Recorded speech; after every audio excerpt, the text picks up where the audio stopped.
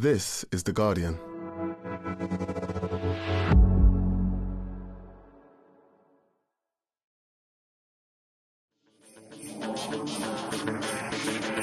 Hello and welcome to The Guardian Football Weekly. It's the Christmas special. Gone are the old days of Lars serving us Nordic petrol at 2 p.m. in a studio in King's Cross.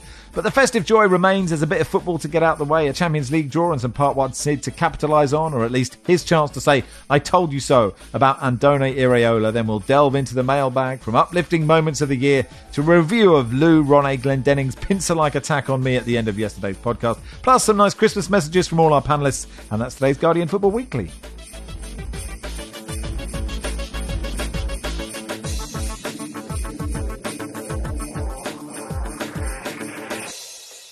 On the panel today, Robyn, Cowen, welcome. Good morning, Max. Jonathan Wilson, hello. Morning, how you doing? Very well. Barry Glendenning, hello. Greetings. And Sid Lowe, welcome for part 1 or longer. It's up to you, my friend. Well, I'm hoping to last longer, Max. Wow. I have possibly the most terrifying words in history. Today, you have an appointment with the IT desk. Wow. But I think it's late enough that we can do this. Wow.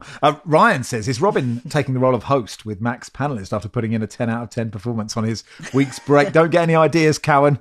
This shed is more expensive than it looks, and I've got to pay it off with these podcasts. But thank you for taking my place and doing an admirable job. It was an honour, and Joel did tell me, producer Joel, told me not to say this, but it is a lot harder than you make it look. There so, we go. Well done. Don't say that. Apologies, Joel. But this I did feels need nicer than Johnny Lou, Barry and Barney Ronay really going for it at the end. You could the see. Pylon. We'll get to it, yesterday. They got giddy with excitement. See, each one of them just... Never have three panels been so eager to get involved. Who knew? I didn't realise I was just absolutely hated. I bet there's a WhatsApp group that I'm not in. Anyway, we'll get to that. The Champions League draw then was done yesterday. Arsenal go to Porto, Napoli, Barca, PSG, Real Sociedad, Inter Atleti, PSV, Borussia Dortmund, Lazio, Bayern Munich, Copenhagen, Man City and RB Leipzig, Real Madrid. Barry, what stands out for you, if anything? Well, I think what stood out for me was the immediate dismissal of this draw as being incredibly boring. Now, it wasn't the draw itself. You know, John Terry did a perfectly adequate job of swirling the little footballs around the upturned contact lenses and picking them out and unscrewing them. I don't think he dropped any or anything like that. Possibly would have been more entertaining if he turned up in full Chelsea kit as a reminder of his, what was it, 2011, 12 trophy lift. I thought it was okay. But, there are always people on social media that, no matter what is happening, they will find something to complain about, no matter how good something is. But, there were quite a few journalists who I admire and whose opinions I would have a lot of time for were also saying, this is a really bad draw. I thought it was fine. I mean, Porto Arsenal is good. Just going down then, Napoli Barcelona, that could be an absolute classic. PSG Real Sociedad. I personally am always here for PSG finding a new and more humiliating way to go out of the tournament, and what could be more humiliating than getting beaten by a team whose most expensive signing is, I think, about 20 million euros and hasn't really done much for them this season. Sid can correct me if I'm wrong. Inter Atletico Madrid, great. PSV Borussia Dortmund, meh. Lazio Bayern Munich, the same. Copenhagen Man City, it's the team with the lowest budget in the competition, I think, against the team with the highest, and Leipzig Real Madrid. Nothing wrong with that. I mean, some of these ties may end up being one-sided turkeys, but to use a Christmas analogy, but I'm sure plenty of them will be absolutely brilliant. So I was slightly taken aback by how dull everyone found them. But I suppose this is where we are now, that the richer teams are getting richer, and people were hoping that PSG and Inter, the two sort of big teams who didn't finish top of their groups would be drawn against someone more interesting than Real Sociedad and Atletico Madrid, but that didn't happen, and it's all John Terry's fault. Do you eat a one-sided turkey at Christmas? Or do you? I don't actually like turkey very much. I'm not a turkey fan. I've just actually been, before we came on air, we were recording this at 8:30 in the morning. I was listening to TalkSport, and Jeff Stelling, who's their new sort of breakfast host 2 mornings a week, put out the controversial view that he doesn't like gravy on his Christmas turkey. Which I think the only thing that can save turkey is gravy. You need as much moisture as you can get. Have we finally found the reason that the world will turn against Jeff He's Stelling? going to get cancelled. He is. Actually, I mean, it's really hard, Robyn, isn't it? Given that these games are 2 months away or something. But if City sort of is malaise pushing it too far, continues, I think Copenhagen away, at least in the first leg, could be quite interesting. Yeah, you said it, didn't you, on the last pod? It was really quite scary watching them. I mean, you kind of skirted around it, but it did look a bit like a clan meeting, didn't it? The Copenhagen fans, all in white. Yeah. Oh, yes. Yeah. I remember the Brighton. There were 2 Brighton fans in ponchos, white ponchos, and it was really got to be careful with a white poncho with a hood. You have, because the points were up. You've never been to Spain in Easter, have you? In Seville, yeah. Have just go into Google and type in Easter week Spain, and you want images that look a little bit like a clan meeting. That's them. Now there'll be lots of Spaniards getting very upset about me because, of course, it's not that. But it aesthetically does look a little that way. Anyway, I mean, that aside, Robyn, whatever gets you excited about football matches, it is a notoriously tough place to go, and you kind of hope. Well, we want some upsets within this draw. Oh, we do absolutely. The only thing is, I guess, it's just that thing that people bring up about it being a 2-legged. Probably that means the sort of stronger, more well-resourced team usually goes through. But yeah, because it'll be the home draw first. It should be I think they've all got something to get excited about. I think it's just because the boring aspect maybe came through the sort of England centric eyes, and people going, well, both Arsenal and Manchester City have fairly easy draws on paper at least. Well, you just said, Max, we all want an upset, and that's what we're looking for. Well, from a Spanish point of view, there's a really obvious upset, and that is that PSG are going out. Right now, and obviously, look, you've put the proviso in there, and we always put the proviso in there. It's 2 months away, and I must admit, I have a huge amount of faith in Luis Enrique, and there's a bit of me that believes that PSG will be a good team by then. But at the moment, Real Sociedad are better than them. So, and at the moment, it wouldn't even feel like much of a surprise to me for Real Sociedad to knock them out. But if you look at it as from the point of view of, here's 2 teams, who should go through? Who's the obvious favourite? Yes, it's PSG. But watch them play, and it really isn't. Tell us a bit more about Sociedad, because I think there are probably a lot of people listening who haven't seen them kick a ball yet this season. Yeah, and this has also been coming for a while. It's not just this season. This is a team that won the Copa del Rey a couple of years ago that's got back in the Champions League after 10 years. It's a squad. Real Sociedad are the team that you wish your team were. In the almost everything they do the right way. It's a team that's absolutely packed with youth teamers, whose manager was a former player and a youth teamer, packed with people who are local, in a stadium that's been redeveloped and makes a lot of noise now and is fantastic fun, that play really, really good football, that can play it both ways. If they need to be a slightly deeper team, a slightly more resistant team, they can be it. But if they want to come at you, they can do it. They score a reasonable amount of goals. They've got 3 or 4 players that are really lovely to watch. Take Kuba is a really great player to watch. Bryce Mendes is really nice. Martin Thubimendi, I think, is just about as good a deep line midfielder as there is in Europe, apart from maybe Rodri at Man City. They do almost everything well. You look at their group. They got through their group. They were not behind for a single minute in the whole of that group. It's not they didn't lose. They were not behind for a single minute in the whole of that group. They almost got caught out in the first game by Inter in the last 15 minutes or so, but until around about 70, 75 minutes, they completely destroyed Inter and totally dominated them. They were better than Inter, I think, in the second game, although it is true that Inter then had chances to have possibly won it, but they went to San Siro and didn't concede. I think they're a genuinely good team. Now, obviously, between now and February, things might change. Obviously, PSG, the name of PSG is everything, and just the fact that they've got Mbappe always makes you think that PSG should be the strongest team in it. And again, as I say, I've got enough faith in Luis Enrique that I feel like PSG will be better by then. But right now, I don't even think that big shock would be that much of a shock. Wilson, what's taken your eye? I have to say I was in the camp of thinking it's quite a dull draw. I mean, the fact you've got the Spanish champions playing the Italian champions, that should excite us. But the truth is Barcelona and Napoli are not anywhere near as good this season as they were last season. So that's not the sort of tumultuous clash it could be. Peter Bosz going back to Dortmund where he had a miserable 6 months. I mean, but I've got to say, if you look at the storylines of people Peter Bosz was managing 6 years ago, you're scraping the barrel. Sociedad against PSG is clearly the standout tie. We've already talked about that. And I slightly regret when I was writing my previews yesterday, because you have to do them at pace, I didn't fully think it through. So the more La Real press, the more trouble PSG will have. And PSG were terrible in the group. They got through because of that very iffy penalty against Newcastle. So are they going to play a more sort of conservative form of football so they don't fall into that trap? I haven't seen any sign of them being capable of doing that or having the sort of capacity to even imagine doing that.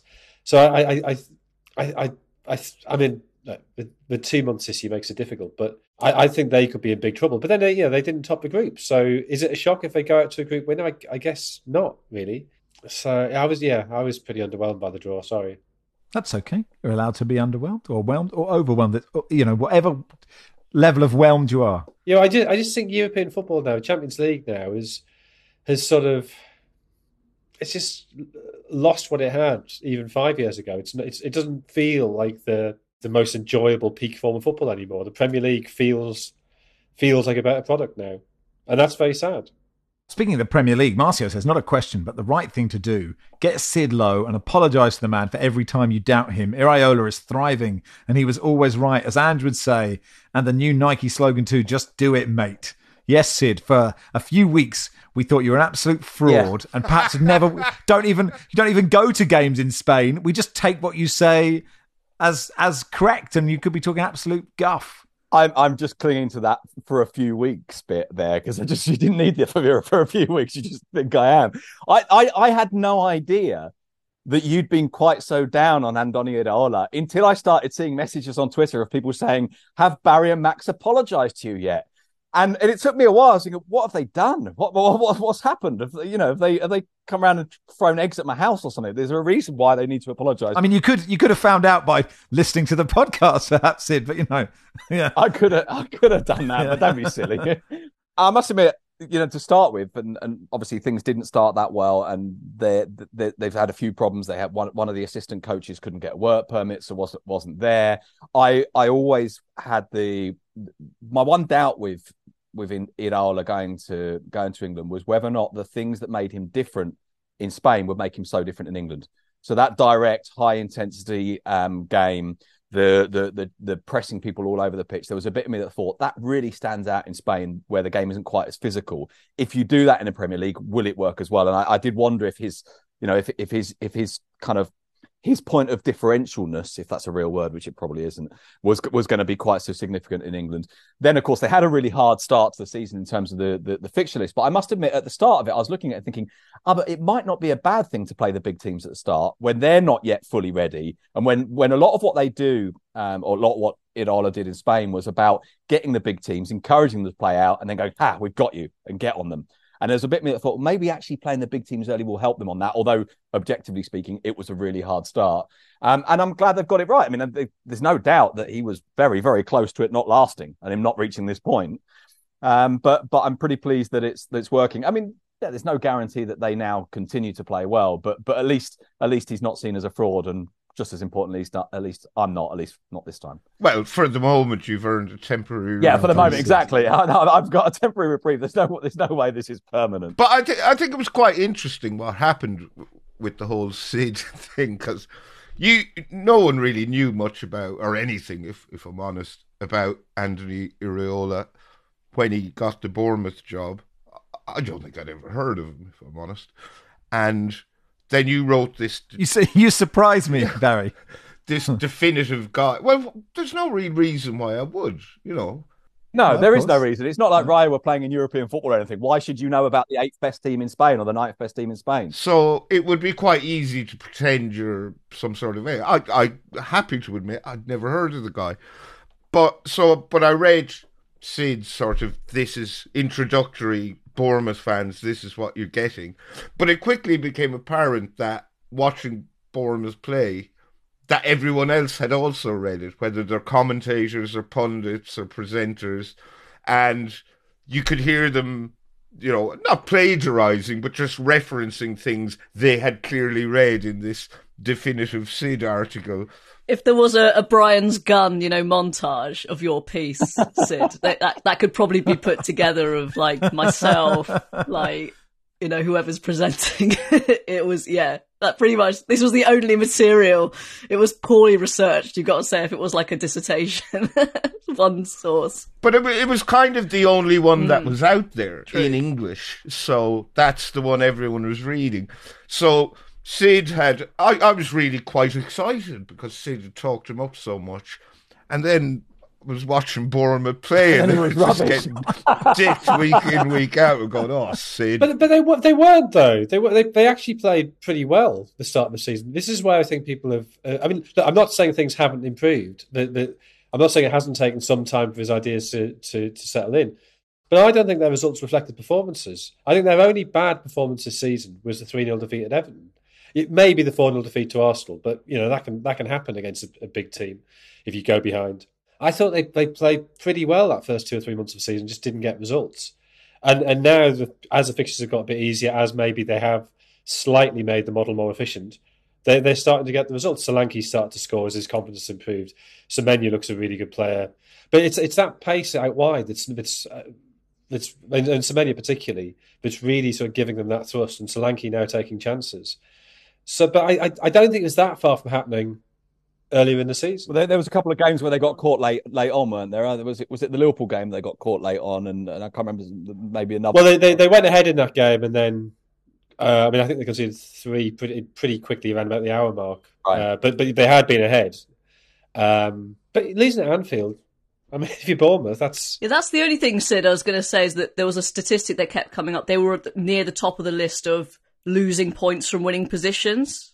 I don't know if that's the kind of thing that. Well, I guess part of that is that, they're, and again, this speaks to that idea that I had that I wondered if what made him different in Spain might not make him as different in England, because they were a very, very physical team. And I don't mean physical in the traditional sense of, a couple of 6'5" blokes who go around kicking people. They're physical in that everyone is being closed down all over the pitch, that people are covering huge amount of ground. And you think, well, that is inevitably going to take a while for the players to reach the physical levels that they've got. He's got a fitness coach that certainly within Spain was considered one of the best, but obviously there's a process there that takes time. And so maybe that was partly a product of, actually they were a bit knackered in those last 15, 20 minutes, and that maybe it would take a while for that not to be the case. And also, as I say, that concern that perhaps in the Premier League, you don't have the advantage as much as you might have thought you would in Spain. So I think that's possibly part of it, and the processes are always going to take a little while, and I did wonder as well whether there might be an adaptation of the style,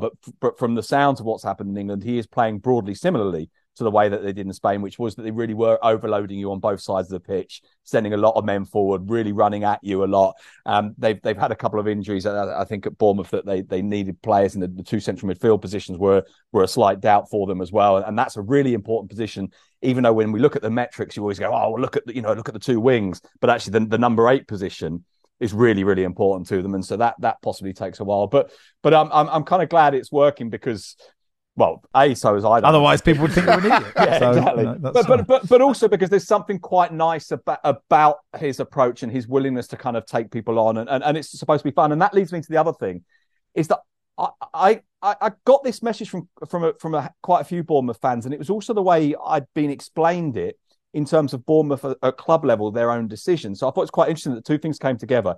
That there is this kind of, or there was, and correct me if I'm wrong here, because I say this from Spain, this idea that, it was desperately unfair to sack O'Neill, and that this isn't right, and this is one of the reasons why people would sort of be against Iraola to start with. And of course that's true. If your results are poor and you sacked a guy who's actually achieved the targets, you're going to think this is worse than it really is.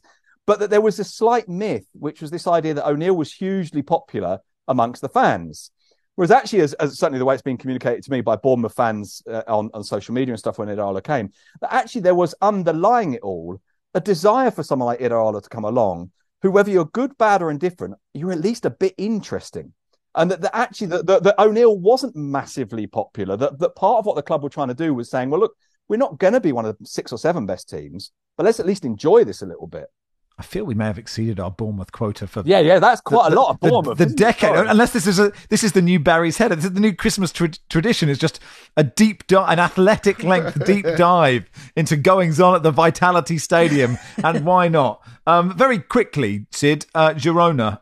You've really exceeded all your time on Bournemouth. But Girona are top of La Liga. You know, they beat Barcelona 4-2 last weekend, beat Alaves 3-0 last night. You know, the fairy tale, the Man City owned fairy tale of Girona. Well, that's the big asterisk, isn't it? And that asterisk is there. There's no two ways about it. That asterisk is a big asterisk. Not as big as Obelix, obviously, but still a big asterisk. But even still, someone that isn't Barca and Real and, brackets Atleti winning La Liga could be very exciting. It would be huge, to be honest. It really would be huge. And there's a risk in explaining this. You wanted this answer to be quick. I can't believe it. It's not going to be quick. I'm sorry. There is a risk in explaining what Girona do and explaining the nature of their squad that risks kind of ignoring that Man City element. Because actually, if you look at the squad, this isn't a team built up. Not a team. Now, obviously, the financial structures and all those kind of things. But this isn't a team built up of suddenly getting loads of great players in. You go through that squad, and that's not a squad, in theory at least, that should be top of the league. What they're doing in footballing terms really is genuinely extraordinary. And, by the way, they're really good.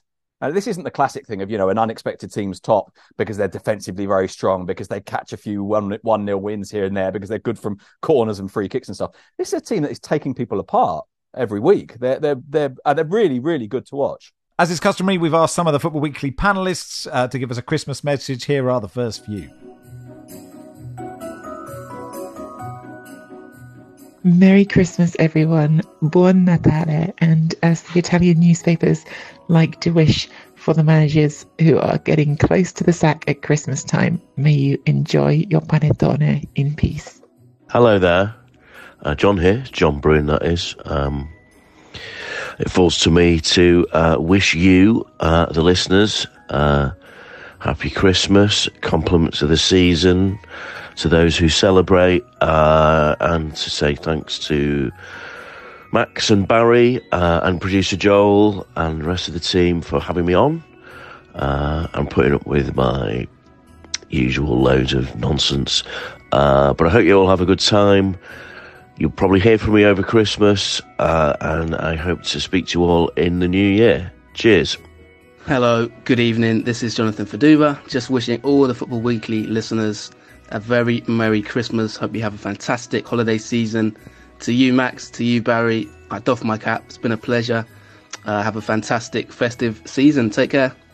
Happy Christmas, Max, Barry, and all the listeners.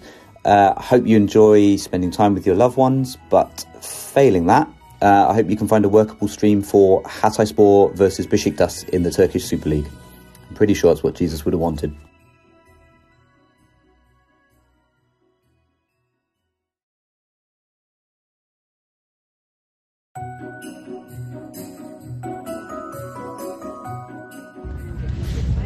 Dear Max, Barry, listeners, greetings, very Christmassy greetings from a train from Munich to Cologne.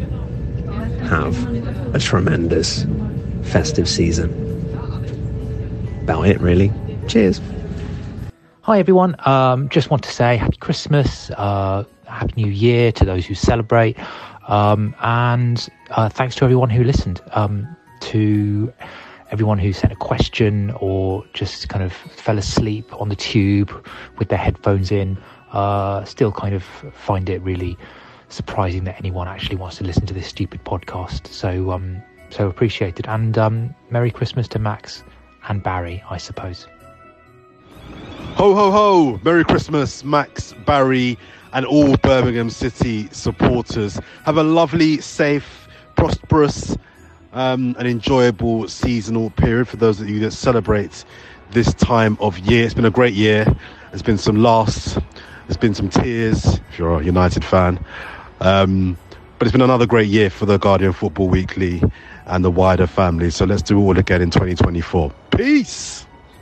Hello, Max. Hello, Barry. It's Paul McInnes here. Just wanting to say thank you so much for having me on your podcast in 2023. And also that I hope you both have a wonderful year in 2024 and that you both continue the journey of self-discovery and development that you are on and is achieving such great results. Welcome to part 2 of the Guardian Football Weekly. Onto some questions. Felix says, just received my Guardian Football Weekly book as an early Christmas present. Loving it so far, with Wilson's intro setting off the laughs. That's what he's known for. One question for... I didn't mean it to come out like that. That's I am, as much of an arsehole as Barney and Johnny said yesterday. This Christmas party's got a bit of needle, isn't it? One question for Wilson, though. Did you think of inserting the titles of your many books subtly into the pages? Could have been top marketing. He obviously hasn't got to the second word search where he'll discover... Anyway, a question from Driving Class says, what's been the most uplifting thing that happened in football in 2023? I did send this to the WhatsApp group. I don't know if any of you saw it. No. Anyone? I saw it, I reckon, an hour before we started recording. Yeah. And I was really struggling to think of a single uplifting thing that's happened in the last year. I've got one thing. Okay, Wilson, yeah. What warmed your heart? Well, I don't know. I'm not sure. I should be bringing the laughs. I shouldn't be bringing happiness if that's not my role, if that's not my job. No, I mean, it's a tiny thing, but in the 4-4 draw between Chelsea and Manchester City, which itself was an uplifting thing because it's just such a crazy game. Yeah. After Cole Palmer had scored that penalty, as they line up to kick off, Haaland gives him a hug, which I think is just really nice that two former teammates at that moment can still sort of have affection for each other despite tension of the game. And then a couple of minutes after that, City got a free kick just outside the box, and Cole Palmer sticks his head into the discussion where they're working out what they're going to do, obviously thinking they won't remember that I've left. And he sort of gets away for a little while, then Haaland drags him away, and they're both laughing. That's just a nice thing. Football should be like that. Former teammates should be allowed to be friends. They should be allowed to have a laugh on the pitch. It doesn't really matter. Oh, it does matter. Oh, it matters a lot. There's an obvious one from this weekend. In fact, there's two. Just every time I see Nico Williams and Iñaki Williams play together, it makes my heart melt a little bit. And they're both brilliant at the moment for Athletic. But then there's also another one from this weekend. Eldense, a second division team. Someone collapsed in the crowd at the weekend. It was very, very hot, and someone collapsed in the crowd. And the medical staff run to attend to them. And so does the Eldense manager, who's also a qualified doctor. So I quite like that. Oh, that's nice. Barry, you've had an hour to consider it? It's nothing. There's nothing in the game. Well, there was one thing that sort of eventually sort of came to mind, which is Sunderland were playing Sheffield Wednesday back in, I think it was in October, and some scrote of a Sheffield Wednesday fan was holding up his phone, taunting Sunderland fans. He had a picture of the late Bradley Lowery on his phone. He was using this to taunt. You know, Bradley Lowery was the poor kid who died of a rare form of cancer and was famous for his friendship with Jermaine Defoe. And so this guy, anyway, I think he ended up getting a suspended jail sentence and publicly lamed and shamed and humiliated for his actions. But in the immediate aftermath of that, when the publicity surrounding it sort of reached its zenith, and its publicity the game really doesn't need, but we see the kind we see all too often. Some Sheffield Wednesday fans set up a GoFundMe page, and I think they'd raised almost 20 grand within a couple of days for the Bradley Lowery Foundation. So, you know, that was a nice thing to see. And I quite like the way that, you know, the song Feed the Scousers, the poverty chanting that people are trying to get rid of out of the game now. just the way certain clubs seem to have, on Merseyside at least, they've kind of reclaimed that chant and they use it to publicise food banks. And I really like the way a lot of football fans who are already spending a hell of a lot of money following the game they love, most clubs, or an awful lot of clubs, have food donation points outside grounds, which do a lot of good work in the locales for just because there are a lot of people in the UK after X number of years of Tory rule, 13, that can't afford to eat or just buy basic provisions, personal hygiene products, food, basic food. So yeah, that's kind of nice to see. Actually, that reminds me, I think could not think of a column to write because I'd run out of I like playing football even though I'm old. I can't do that every 2 weeks. And I did put a tweet out saying, look, I wrestle with all the tough things in the game. We talk about them on the pod. And can just somebody tell me something nice that someone does at your club or your club does? And it was actually staggering and I couldn't get them all in the piece. I just basically wrote a list. It was lazy journalism, but it was actually really quite uplifting just to see how many people there are, from grassroots and volunteers all the way up to the top teams in the Premier League, who are doing great things. I think Alan San Maximum it might have been last year, but I think he took, it was last year, yeah, all these kids to a toy shop to say, have whatever you like. And, going back to, the community guy at Blackburn who does amazing work in bringing different people of different faiths together to, just loads of clubs. It was incredibly uplifting. Robyn, I've given you about 10 minutes to think now. Well, it's a bit like Jonathan's. Oxford United have a new manager, Des Buckingham, who left Mumbai City, who paid quite a lot of money to get him out of there. And he'd been very successful there.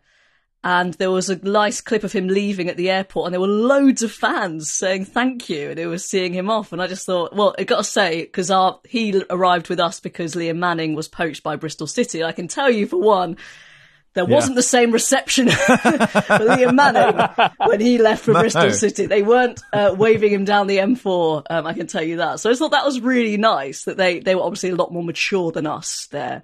And also just a couple of weeks ago, there was a clip of doing around social media of Mary Earps just going to see a fan, and she couldn't contain herself, this little girl.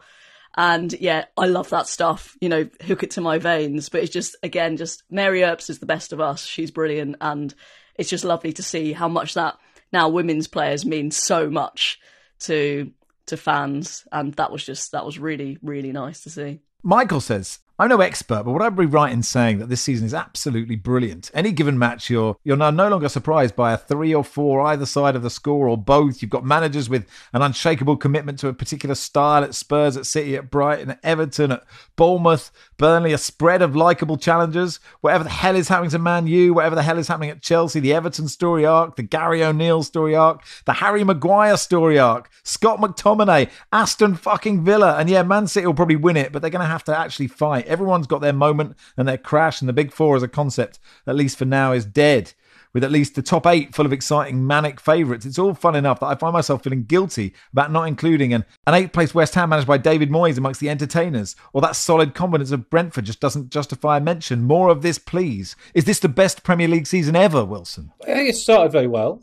You've got to be slightly cautious about talking about the title race because Arsenal were further ahead of City at this point last season.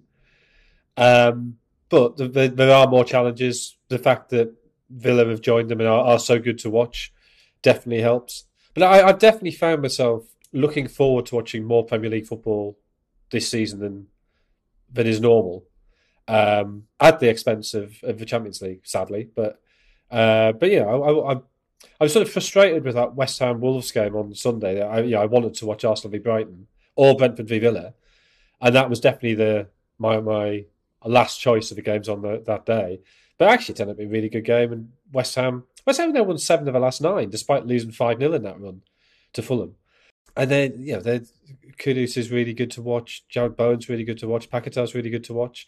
So even West Ham are playing. I mean, they didn't play nice football against Palace. We actually went to see them. But apart from that, they are good to watch this season. And Wolves were closer in that game, and 3-0 makes it sound. So yeah, I don't think there's any team in the Premier League at the minute who are dreadful. Well, maybe Palace actually, but even they drew at City, and even they've got Roy. Yeah. Roy's always worth watching on the touchline. I feel that a bit. I don't know what you think, Barry, that I do now. And see, I'm in Australia, and so I sort of wake up and I know the games have happened, and then I either sort of wait for match of the day without knowing the scores, or I go through the games and they have a spoiler alert so you don't see the scores, and I'm genuinely excited to find out what's happening. I mean, maybe that we all should be, right, but sometimes the job can get in the way of that. Well, good for you, man. Well, you don't have to be excited about the games. No, I do enjoy watching them.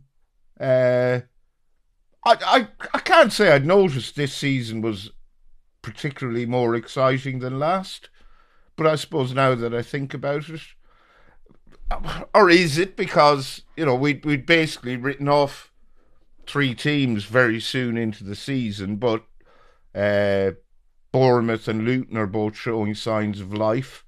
I don't think Sheffield United are anywhere near good enough to stay up, but you never know. Chris Wilder might get a tune out of them. But and the fact that Man City are showing signs of serious weakness is heartwarming.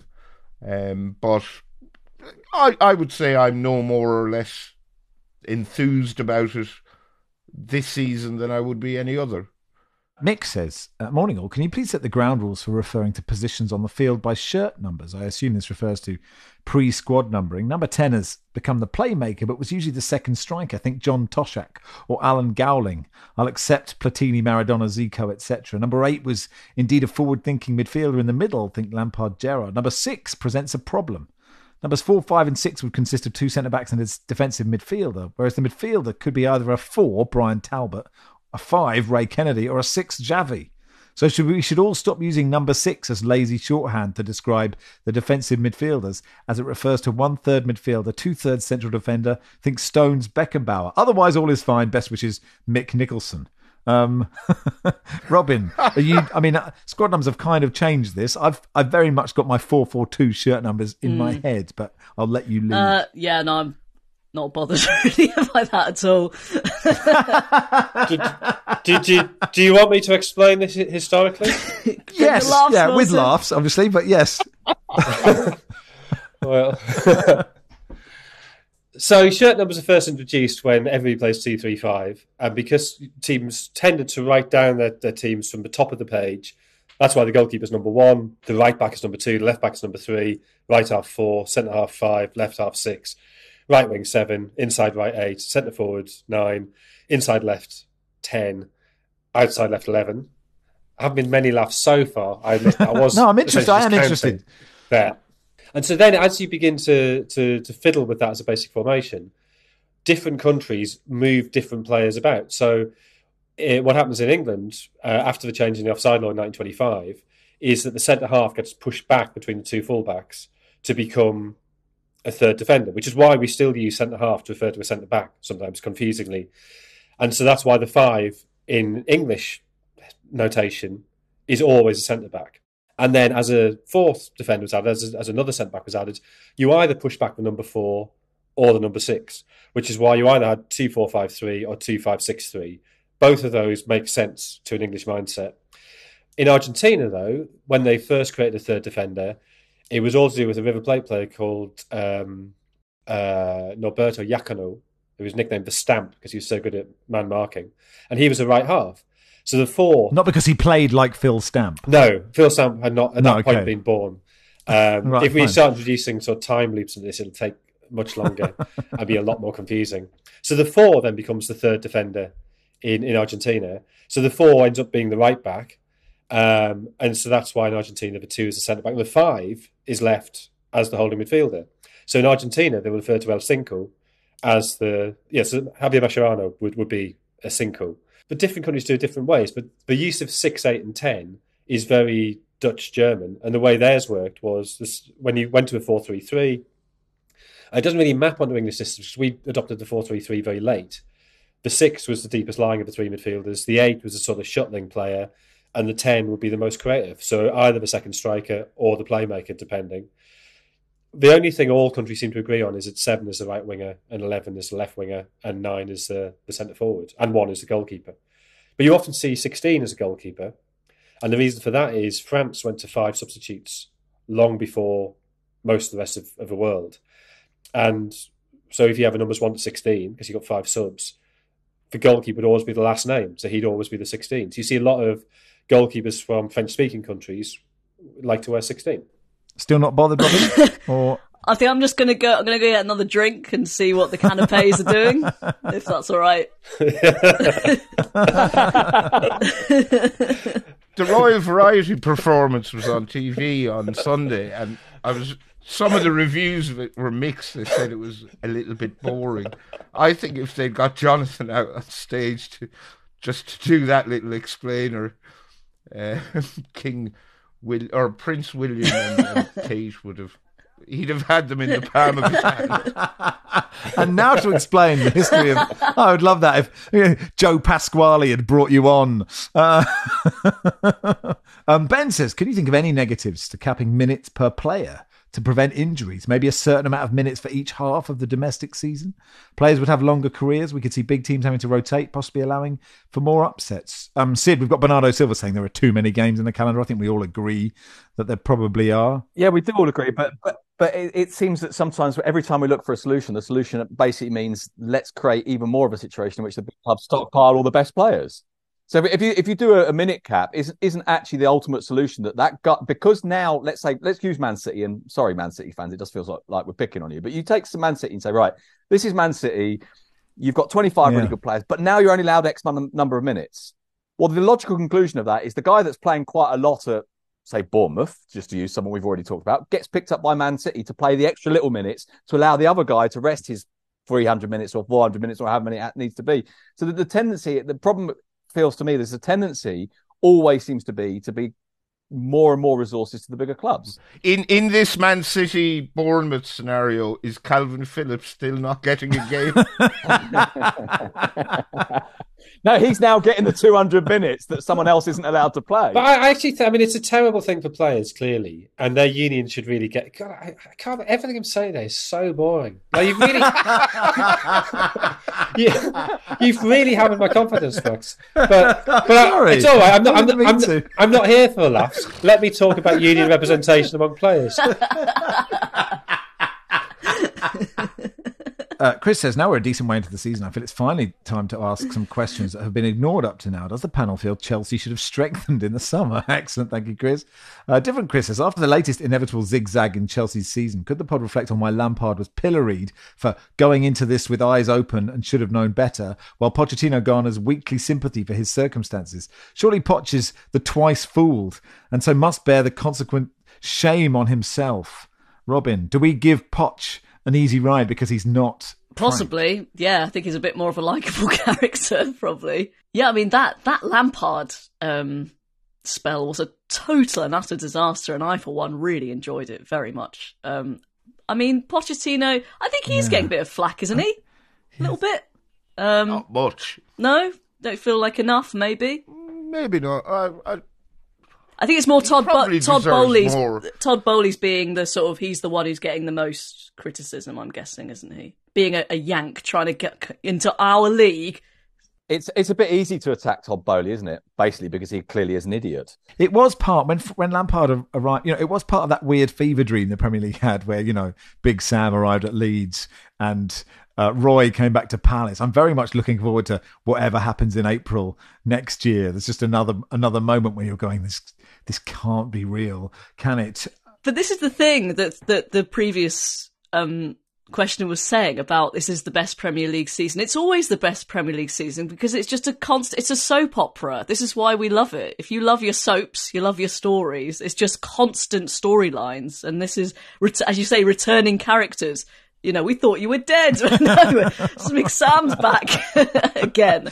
It's brilliant. It's a soap opera. Do you think, like Neighbours, eventually Sam Allardyce will come back, it'll just be a different person playing Sam Allardyce, but everybody calls him Sam Allardyce, and you're there going, I'm sure that's Alan Kirbishley, but everyone keeps calling him Sam Allardyce. How does this work?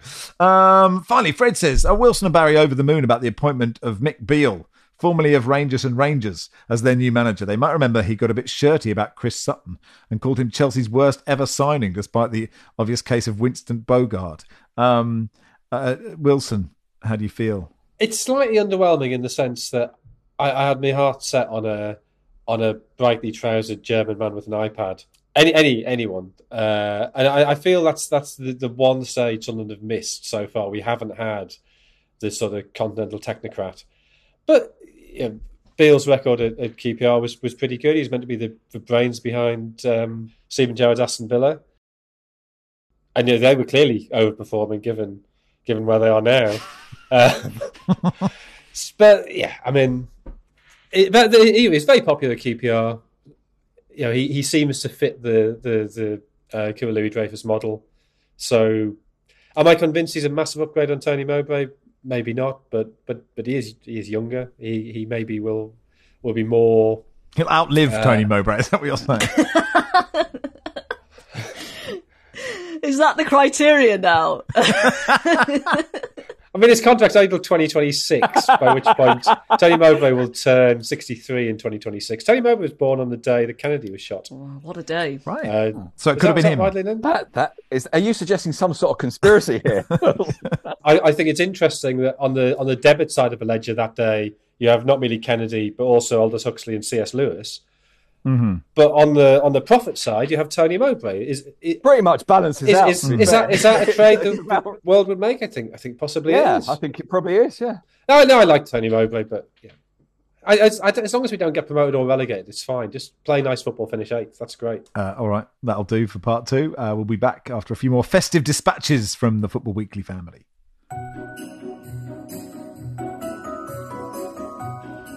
Hi, this is Lucy Ward. Merry Christmas, Max. Merry Christmas, Barry, everybody. Thanks for having me on the podcast. Really enjoyed it this year. And also, thanks for inviting me on the live tour. Oh, no, you didn't invite me on the live tour. Oh, but at least you included me in the book. No, you didn't include me in the book. Do one then. Don't wish you Merry Christmas. Have a miserable New Year. Bye. Hello, Football Weekly listeners. Mark Langdon here, just wishing you a Merry Christmas and a Happy New Year. Football Weekly is a great show to work on and to listen to, and a large part of that is the way that you listeners send in your crazy questions and your fantastic insight. So have a good one. Hi, Max. Hi, Barry. Hi, everyone. It's Noz. Obviously, as a Muslim, we tried to have Christmas cancelled again this year. And we would have got away with it too if it wasn't for the pesky GB News viewers and Daily Mail readers. But maybe next year. I hope everyone has a beautiful and amazing Christmas. And if you don't enjoy this time of year for whatever reason, I hope it's manageable. And here's the new year. Hello, Max. Hello, Barry. I just wanted to wish you a very Merry Christmas. I hope you enjoy your Lynx body spray and I think shower gel combo. And to all the listeners out there, I wish you a very Merry Christmas also. And I hope that your teams play well enough this last week to make you believe that 2024 is going to be your year. Merry Christmas, everyone.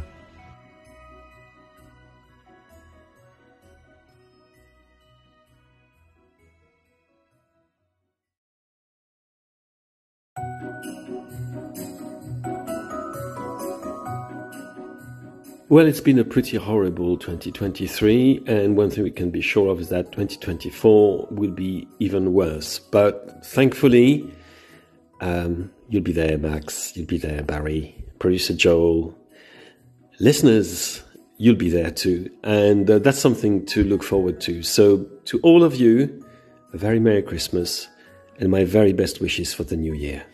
Hello, it's Sani Rajavajula here. Merry Christmas to all of you, especially if you're working in retail or the gig economy at this difficult time. Let's make 2024 the year of world-class basics and we can all reach our high-performance goals, just like Barry's done in 2023. Merry Christmas, everyone. Max, Barry, happy Christmas. Hope you have a fruitful one, joyful one.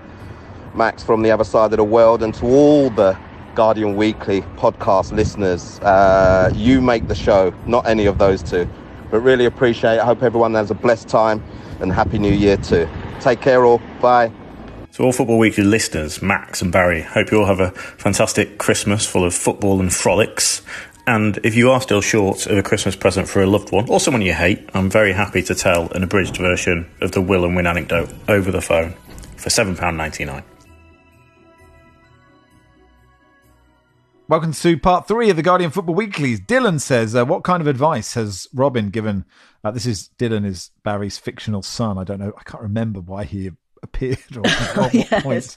No, Barry's you're very attached to your fictional son, aren't you, Barry? How's he doing? I think I've blocked him on Twitter. I've certainly muted him. Dear. Okay, I'd say that's the equivalent. He's been disinherited.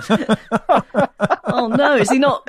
I can't remember why I think I've only muted him. So sorry, Dylan. He doesn't stand to inherit your Fiona Bruce. Cut out. Anyway. Yeah. No, I want that buried with me. I think when keep me company. Does Fiona Bruce know this? Like the real one? Does she know what? That I have a life-size cardboard cutout of her standing in the corner of my living room. Cardboard cutout of her, and you want to be buried with it? It's quite it. funny, actually. I had to get a Sky engineer around a few months ago. I don't know if I told this story. And so, for anyone who may not be aware, some of my friends got me a life-size cardboard cutout of Fiona Bruce for my 50th birthday because I had mentioned in passing in the pub that she was like sort of a guilty crush. She currently stands in the corner of my living room. I had to get a Sky engineer around one day, and he walked into the living room and just sort of caught sight of her out of the corner of his eye and did this massive double take. And you could see he was about to ask, and then thought better of it. Are you a serial killer? Quickly got on with his work and left. The idea that Fiona Bruce would know is great, isn't it? Also, you could. I like the idea she's got a reciprocal one, or that Barry would queue for hours at, I don't know, Frontersham Hall one July afternoon, holding the cardboard cutout of Fiona Bruce to get it valued on the Antiques Roadshow as Fiona Bruce.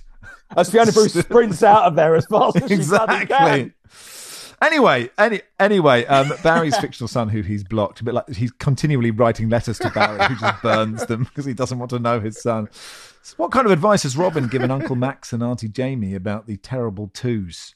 None yet. We have some sort of empathy over, especially when you flew to Australia, Robyn, about dealing with jet lag.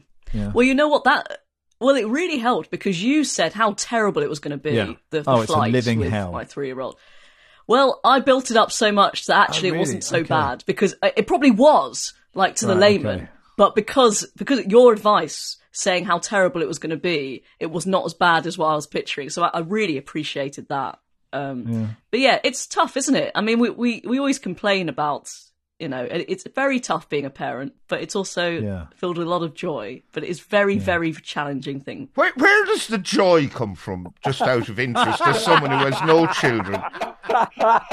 Because my friends who have kids, I never see any joy.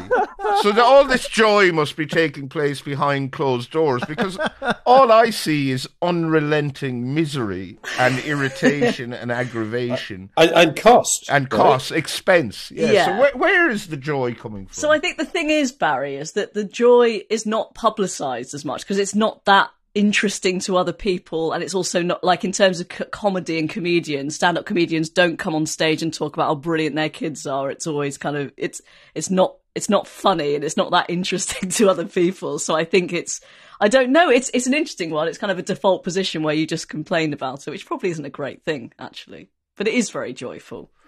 No, but you haven't answered the question. Where is the joy coming from? Oh, all you have to do is hear your child sort of say the word tractor, but not really, but not quite get it right.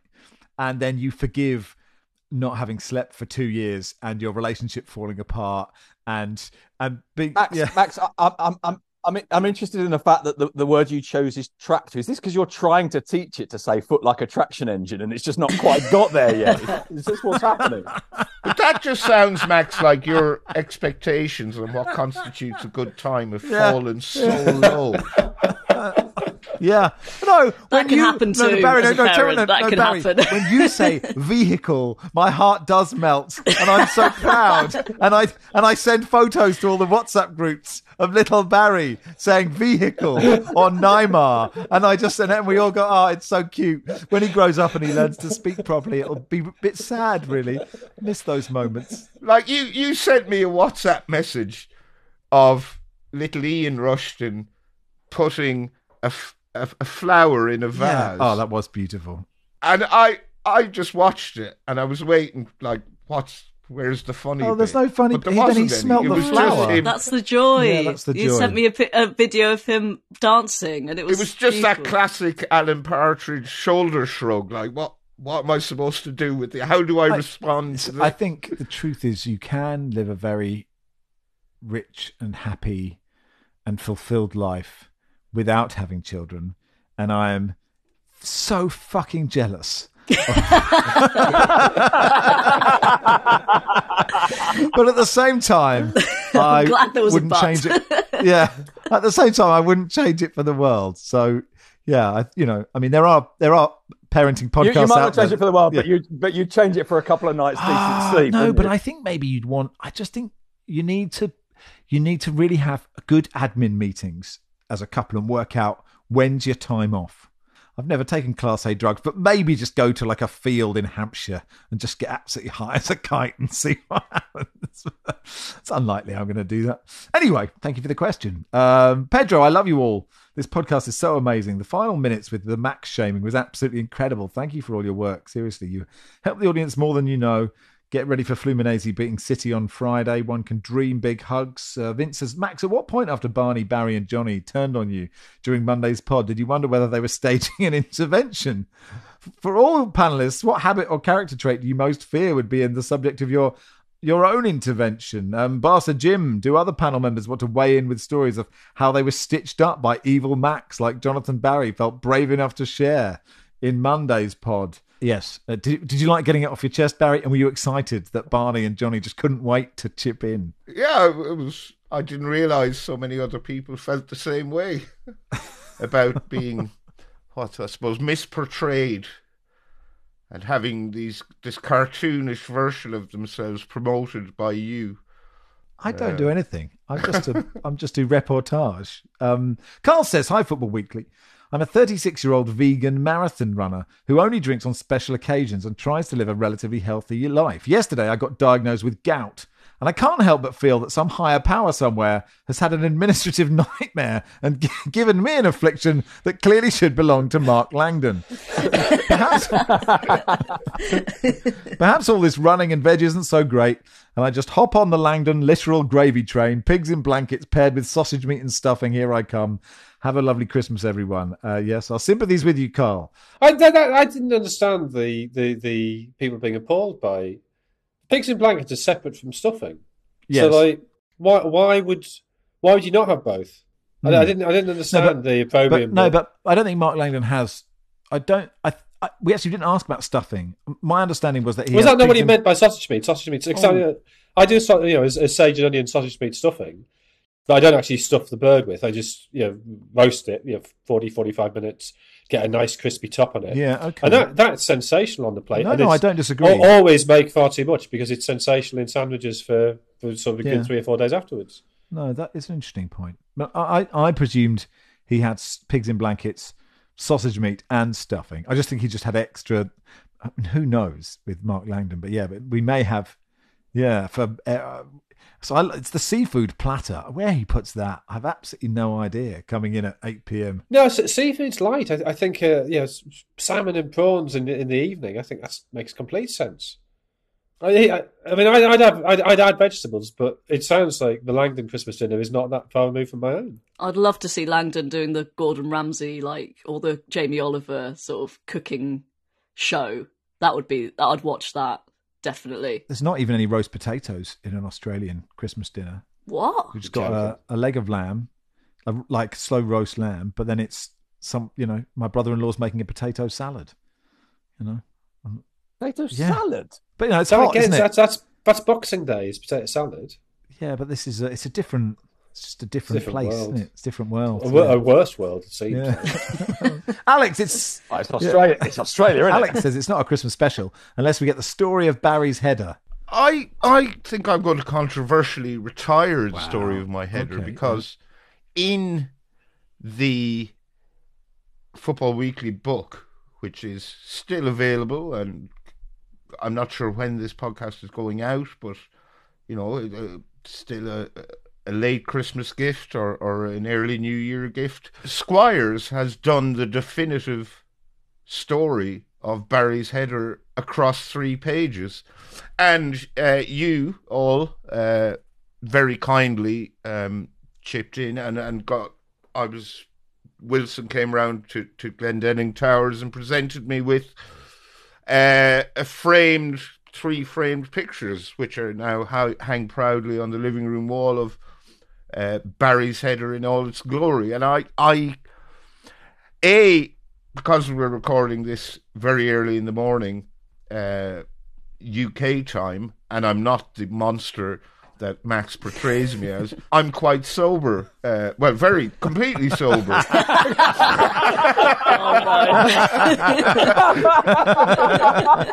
Oops. 1-0 to Max. Completely sober. Not saying a word. And it doesn't really merit another telling unless I've had like 3 bottles of red wine and several shots of Lars Nordic juice. Not a euphemism. Oh dear. And following this ham-fisted effort to explain why I'm not telling it, it's just going to pale into total inferiority. So, yeah, it's time to retire the story of Barry's header. What I was thinking, actually, is in years to come, when we're all far too old to be doing this and we've been replaced by younger, hipper people who have better cultural references than us or more up-to-date ones, we'll probably do like a Football Weekly live old man tour where we'll all be plucked out of whatever obscurity we're in to put the band back together and go on a tour. And no doubt we'll all need the money, so we'll all reluctantly do it. And so maybe I'll wheel it out again at that stage where I can just be as drunk as I like. Is Fiona Bruce looking at the pictures of your header? She can be. No, I mean... she is, yes. Oh, yeah. Okay, that's nice. Yeah, they're sort of in one corner, she's in the other. Oh, beautiful. All right, then. That'll do for today. Thank you. We'll also have shots of Lars's Nordic juice to bring in Christmas. There's no other way. But thank you, Wilson. Cheers, thank you. Happy Christmas. Okay, yeah. Save the yawn for the end. Thanks, Sid. Pleasure. Thanks, Robyn. Thanks so much, Max. Thank you, Barry. Yes, Merry Christmas, everyone. Merry Christmas. Adam finally says, has Big Podcast inserted a Griezmann loan to Atleti style clause in the contract that prohibits the string quartet version of the pod theme from being played more than a certain number of times per season without triggering add-ons? I'd love for it to make a return. We will leave you with the Football Weekly theme as played by... It was some bloke I met in Fortune Street Park who was holding a cello who liked the pod. So thank you to him and his mates. You know who you are. Football Weekly is produced by Joel Grove. Tom Greed it was. Thank you, Tom. Football Weekly is produced by Joel Grove. Our executive producer is Danielle Stevens.